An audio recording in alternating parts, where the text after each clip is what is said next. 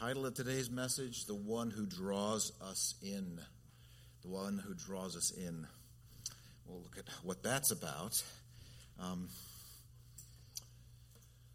Okay, well, we'll look at Psalm 18 briefly, and then Mark's view, some of the thoughts from Mark's gospel, but really, I think I just have some main ideas about Palm Sunday that I think are drawn out of Psalm 118 and drawn out of Mark's gospel and Jesus entering on the city of Jerusalem on Palm Sunday. Whenever I come across Palm Sunday, it's becoming one of my favorite Sundays, by the way, and I'll tell you why. One of the beautiful things about Palm Sunday is, for instance, when we read Mark's gospel, there's no exhortation to us to do anything. I don't know if you noticed that. Look for a command in Mark's gospel for us to do anything. Now, as a preacher of the gospel, I love that because we tend to drift toward,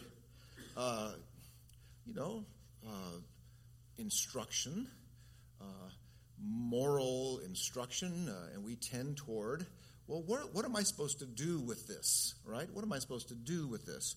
And I love the idea that this text comes to us, Mark 11, where we're watching Jesus. That's all we're doing. We're just watching Jesus. And then the preacher might get really nervous, like, boy, you got to do more than that. Boy, we better put together a sermon that will get these people busy with something, right? And so the reason why Palm Sunday is one of my favorite Sundays is because it forces the preacher to just watch Jesus as well with everyone. I have to watch Jesus just like you do. And then I have to figure out, well, how is there a gospel in watching Jesus? And of course, there really is a gospel.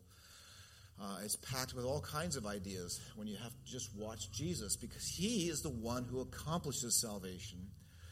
And it's not about our moral resolve. It's not about our moral instruction. Now, that's a very important thing. And if you're new to Christianity, if you're sort of, what is this Christian thing? I think Jesus is important, but why is he so important? If you're new with this, I'm so glad you're here. And I want you to know that we take you seriously, and we want to answer your questions. And we want you to know that the Bible is about the completed work of Jesus. It's about him and not us. It's about his completing all the instructions. It's about him doing it all and us receiving the benefit of what he's done. Okay, so just want to make sure that's really, really clear. Now, another reason why I like Palm Sunday is because it is so, I think, counter-cultural in contrasting with our day and age. At least Jesus has their attention. Our day and age, we are scattered everywhere, and it's extremely hard to get at people's attention. I'm actually reading a book about advertising, interesting book. It's called The Attention Merchants, and it goes way back into the history of when newspaper people started selling advertising. They figured out, wait a minute, how can I make some pennies off this instead of going broke? And what about even the history of snake oil salesmen and all the whole idea of how people got into the business of getting our attention? It's very fascinating stuff. And so our attention, just to have your attention, some of you who study or watch TED Talks, right? The founder of those and some of those who put that together did some study, and they realized that people's attention span, the best adult attention span is 18 minutes. Did you know that?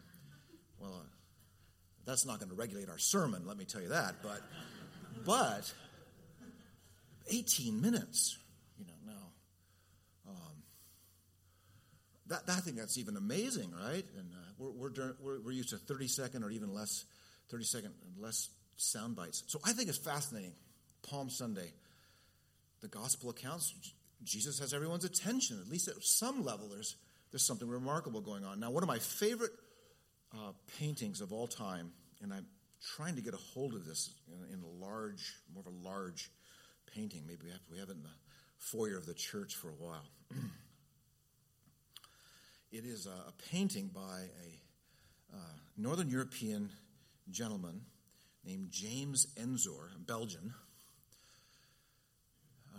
And the name of the painting is called Jesus' Entry into Brussels in 1889. That's the name of the painting. Now, can you imagine? Okay, so just so you know, the Bible doesn't have Jesus entering Brussels. So we get that straight.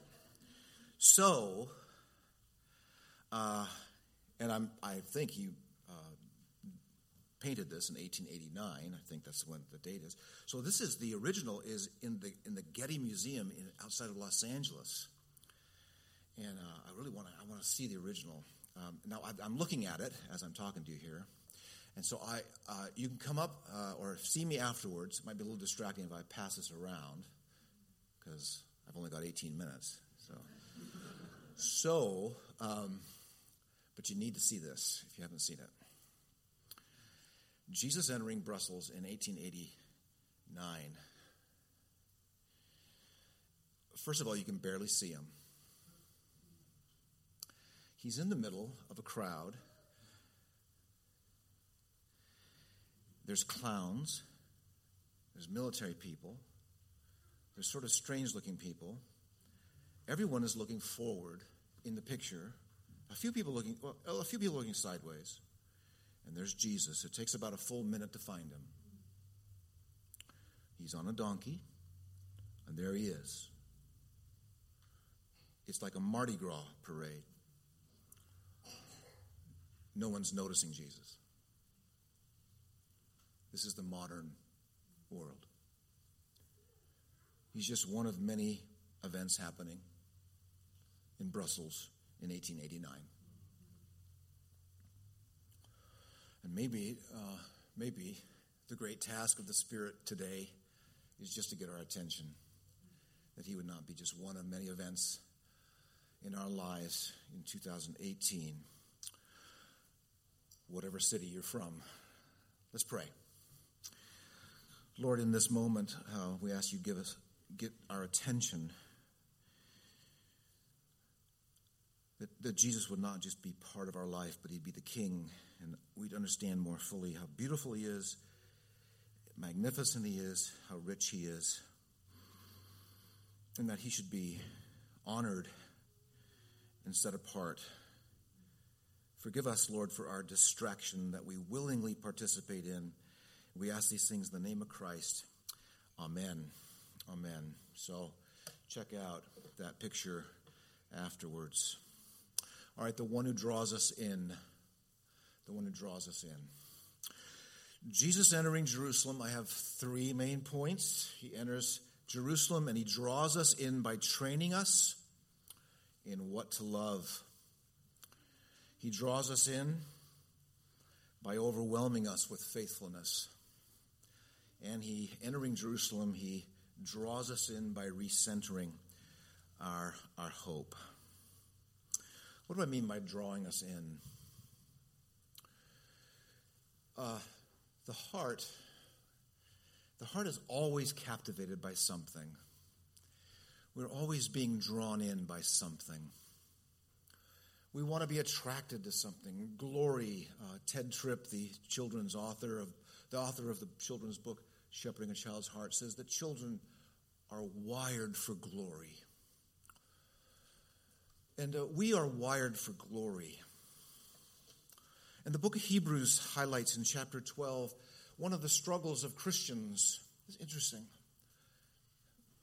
Hebrews 12 says, fix your eyes on Jesus, the author and finisher of our faith. That's one of the struggles of the Christian life. Fix your eyes on Jesus. Well, why? Well, he's the author and the finisher of your faith. He's the one who can manage God's providence in your life. And he is managing every event of your life. And he's beautiful.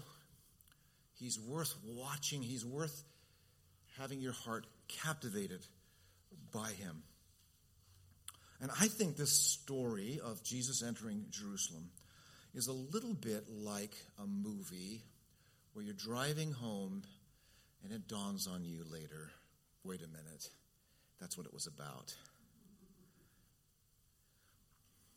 I think there were many people, sometimes we're a little bit hard on the people who were there saying Hosanna.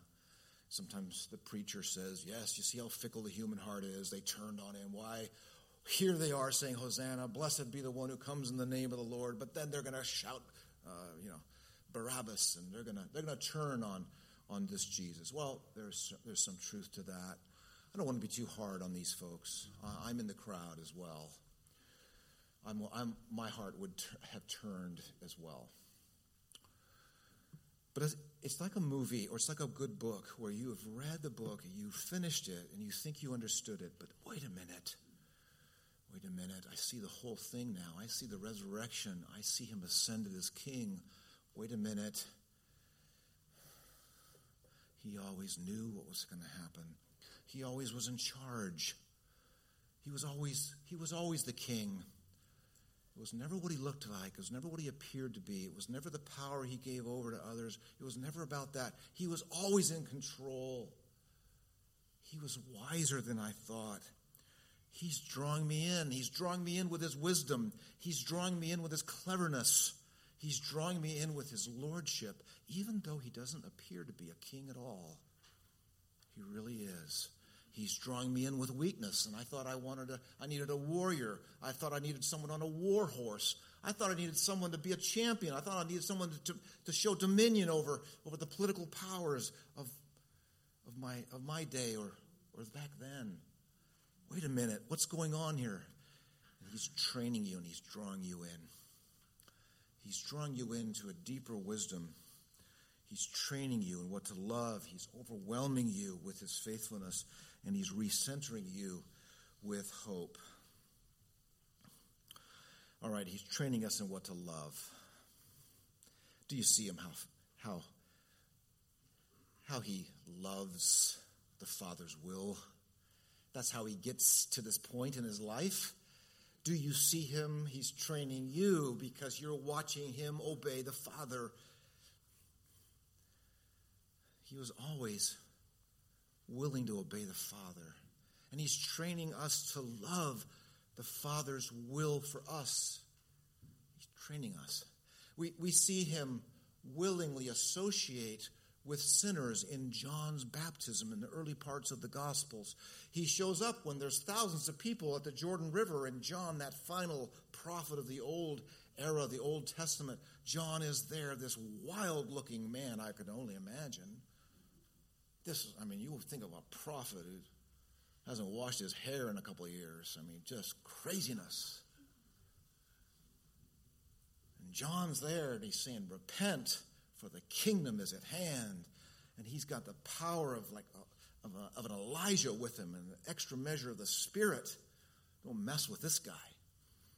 And people hear him. And he is charged with the vision of Isaiah to make a straight path out of a wilderness for the Lord. And when the Lord appears, he's walking on a highway. It's smooth. The heart has been prepared to listen. And guess who shows up as sinners are being baptized at John's river? Jesus. And he associates with sinners. What's he doing there? And John's as curious as you and I. What's he doing there? And John's first comment is, I need to be baptized by you. There's a problem with the roles here. I'm the sinner, you're not. And Jesus says, let this be done, that all righteousness would be fulfilled. He is becoming Isaiah's suffering servant. And as what I imagine the waters pouring over Jesus' head, he enters into the judgment waters. The judgment waters for sinners. Meaning these waters are provided as a means of escape for you to escape judgment. but you must pass through them to acknowledge you are guilty before a holy God. No one was baptized there as a holy person. And so they pass through the waters of judgment. It's like John is a kind of Moses in this picture here. The people passed through the waters of the Red Sea, the waters of that would prove to be judgment for the Egyptians. And of course, as Jesus associates with sinners in judgment, listen, the Father speaks. Now that's a rare thing in the Bible. I can't think of any other places. Maybe that you might know. The Father speaks. Well, the Mount of Transfiguration, Luke 17. But the Father speaks. What does he say? Oh, he says, upon this one my benediction rests. My pleasing presence is upon him. He is the favored one. I am pleased with him. This is my Son. And he's given the Spirit as he is anointed by the Spirit to do ministry, the ultimate ministry.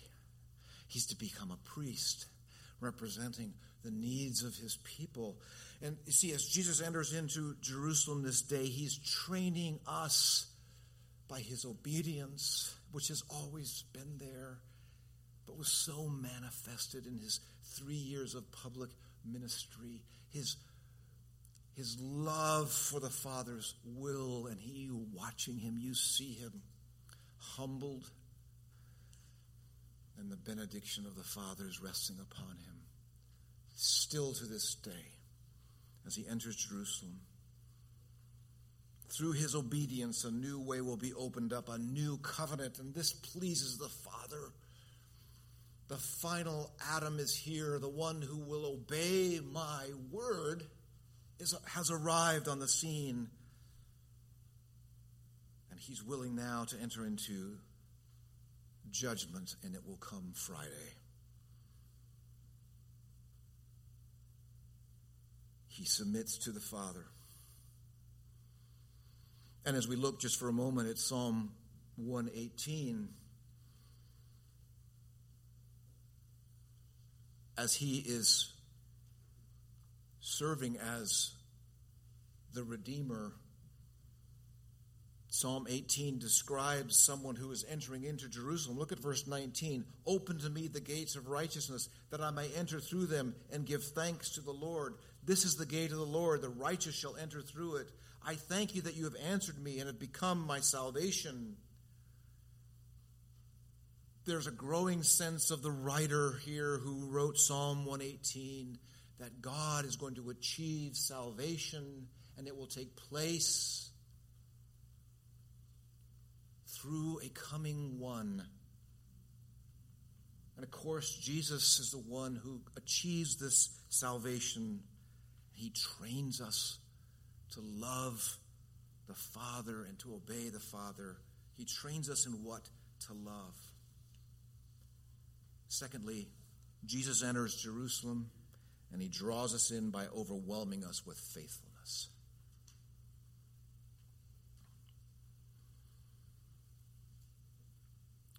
Here on a donkey, deserving a war horse, he draws us in. And of course, we see him faithful. We see him in these final days of his life, treated so wretchedly. We see him faithful in his human body, even though he was deprived of dignity, suffered hunger in the trials in the wilderness for 40 days, deprivation of sleep, no doubt. He comments that the Son of Man has no place to lay his head. We are overwhelmed with his faithfulness in his emotional responses to cruelty. He never lashes out. To the trials, to human failure, to human betrayal, he never seeks his own revenge. I'm asking you to see who travels to Jerusalem What will he achieve? What will he do for sinners? And of course, preeminently, of course, all those are important areas of faithfulness. Jesus, Galatians 4:4 tells us that he was born of a woman, born under the law, that he might redeem those who are under the law, and that we might be given the Spirit, that we might rejoice as adopted children of the living God. He was faithful under every part of God's law. He obeyed all of God's commands for you. He was faithful. Isaiah 53 tells us, like a tender shoot out of dry ground. The dry ground, what was that? Well, the dry ground of the human nature in the disciples, in the Roman soldiers, in the corrupt justice. There was dry ground all around him. Their fickleness, and yet he grew up before the Father faithful. And notice his faithfulness in Psalm 118. Take a look at this. Verse 22, the writer of this psalm is reflecting on salvation, and they don't at all see clearly like we see clearly. They don't, not even near with the clarity we can see. But look at verse 22. The stone that the builders rejected has become the cornerstone. This is the Lord's doing. It is marvelous in our eyes. This is a New Testament theme that's picked up. It's a construction site. Some of you have done remodeling in your house, right? Construction site. Construction sites are messy. And somehow either there could be the time of the second temple being constructed. Perhaps this is the time of the first temple being constructed. It's kind of hard to figure out what's the timeline of Psalm 118. But apparently something vitally important to Israel is being constructed. In the New Testament, we'll pick up on this, that this is the building of God, the people of God, the temple of God. And the one, there's a piece, a stone that's under some rubble, perhaps. And it's discarded. You know how building goes. You're getting some lumber, and you just pick out the best boards. You're making a brick walkway, and that stone doesn't work, and you just disdain it. Get out of here. I don't have time for you. Right? Here's interesting.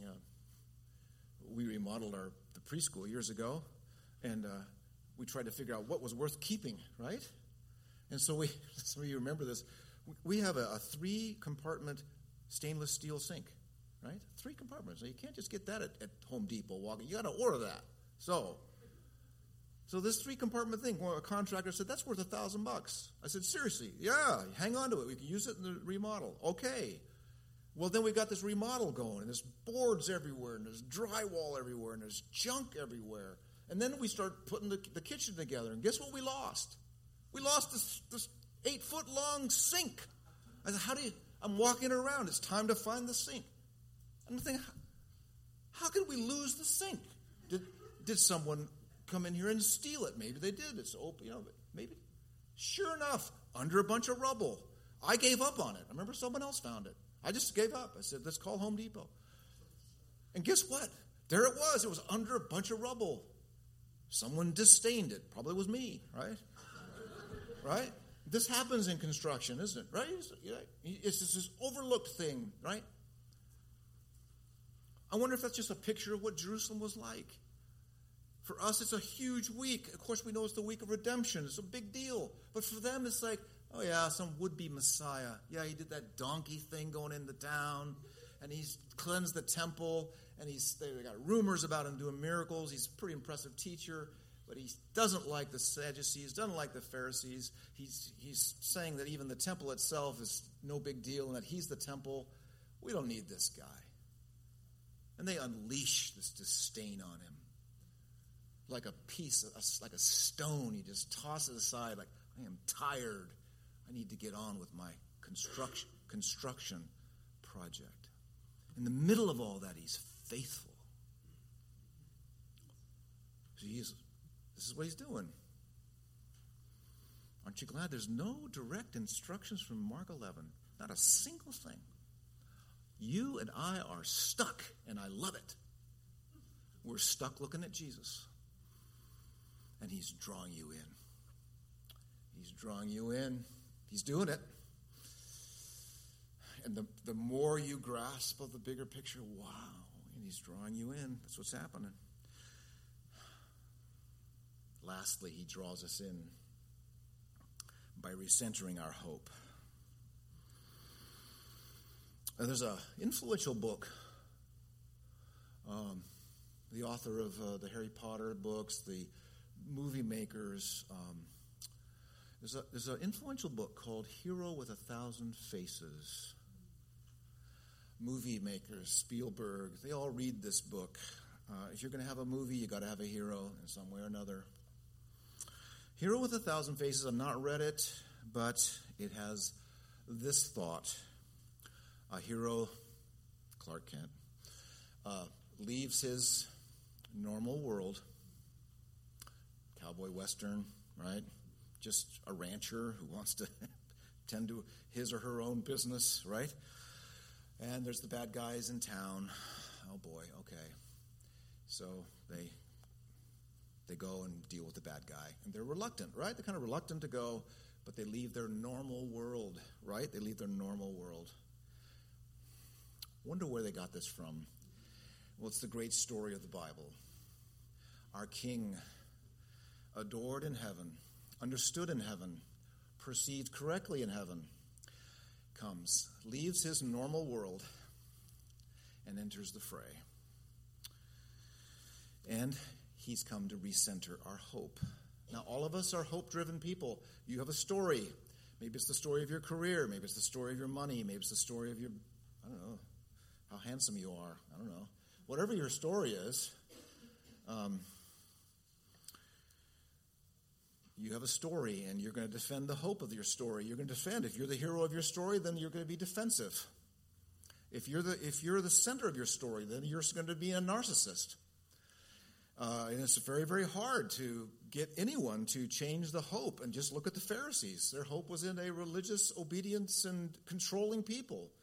The Sadducees, they were just like the Holy Temple family. And all they wanted was just a well-run temple. That's all they lived for. And Jesus came and said, actually, this is all meaningless. And your heart is far from God. You're a whitewashed tomb. None of your outwardness works at all. And he denied their righteousness, and they killed him for it.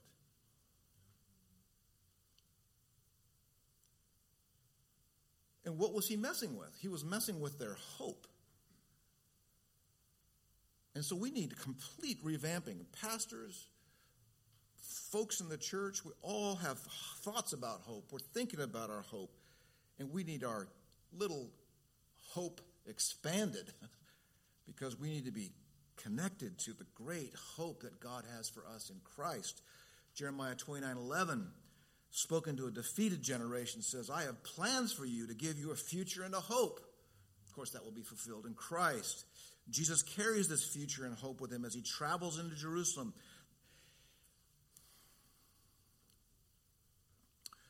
Hope relates to just about every aspect of our life. And Christ, God, the Father, Son, and Holy Spirit are working to get us back into the true story. In fact, it has to do with the good things we do. Ephesians 2:10. We are God's masterpiece. One translation says, you're a masterpiece. How about that?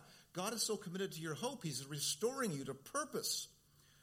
You're created in Christ Jesus so that you can do good things that he planned for us long ago. And so we're connected to the one who rides into Jerusalem on a donkey. We're part of that story, and he's now working from heaven through his Spirit. And he's working in the good things you do. They've been ordained. Hope relates to our sense of shame, the sense that we don't belong. We have a sense that we just are not enough. Perhaps you feel that way. There's something wrong with me. Guilt has a lot to do with our deeds. Sense is sort of like shame is something like who I am. I'm unclean. I'm outside the temple. I can't ever be accepted. I'm never really able to let my guard down. If people really knew who I was, they wouldn't ever want to be my friend. 2 Corinthians 5:21 says, He made him who knew no sin to become sin, that we might become the righteousness of God in him. That's a hope-soaked verse. And that addresses our shame. It's not an easy thing to overcome a sense of shame. Jesus is not our model so much as our substitute. He became sin so we might notice him. See? We might notice him. This is the week that he becomes increasingly more silent, because he becomes representatively guilty. He represents us. And an honest criminal in court should be quiet. If they truly are guilty, they have no defense.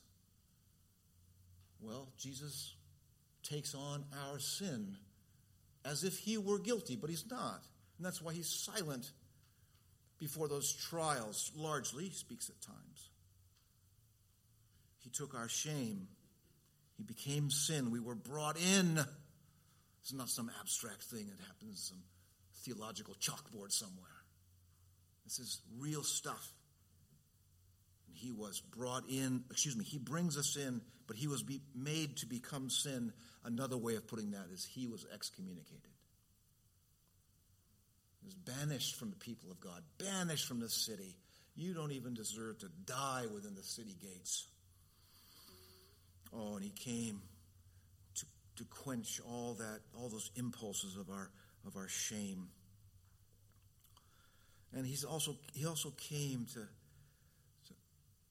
to help us die to our own righteousness.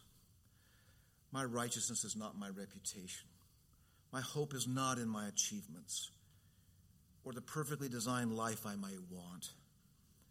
He came to give you freedom. He came to give you the hope of freedom, and how quickly our joy is lost. Galatians 5:1, it is for freedom that Christ has set us free. Stand firm then, and do not let yourselves be burdened again by a yoke of slavery. Legalism played a central role in the crucifixion of Christ. And he draws us in, recentering our hope, because we have the Spirit abiding in us as a treasure. We have this treasure, 2 Corinthians 4, in jars of clay to show us that the surpassing power belongs to God and not to us. That's hope. That's hope. What's the treasure? The treasure is the presence of the Spirit. We face trials, hardships, difficulties. Wow. He's our high priest who even to this day communicates hope to our hearts, for his atonement applies to us continually. Do you feel that there's so much to keep track of in your life? Do you feel that the focus is upon you and all the instruction you must manage, biblical or otherwise? Do you feel such little grace in you? Remember from last week, Samuel Rutherford's counsel, where he said that we are not to despise the little grace we feel, the little warming of the heart we feel, the cold-heartedness perhaps we feel, for it's here that God is working. We are the ground in which Jesus is working. He soweth his living seed, and he will not lose his seed. Our spoilt works, as I said last week, our losses, our deadness, our coldness, our wretchedness are the ground which the good husbandman laboreth. Just watch Jesus. Just keep watching him. Watch him when your heart is cold. Watch him when your heart is dead. Watch him when you don't want to. Just say, Jesus, I'm here to watch you. Do your work in me. And he will. He will. He will be faithful. Let's pray. Lord, we thank you. We thank you that you can overcome our modern era of distraction. You know how to get the attention of the human heart. You know how to lift cold hearts out of deadness. You know us, Lord. You love us, and we know that you have your Spirit in us reviving us. So we love you, Lord. Help us to rest in you. We just watched Jesus today in his faithfulness and his pointing us to what to love. Oh, Father, we thank you. Thank you for rekindling hope in us. Help us speak words to our spouse that are hopeful. Help us speak words to our co-workers that are seasoned with grace. Help us, Lord. We love you. In the name of Christ we pray. Amen. Amen. Let us continue in worship. I ask that you would say aloud, I believe it is the Apostles' Creed.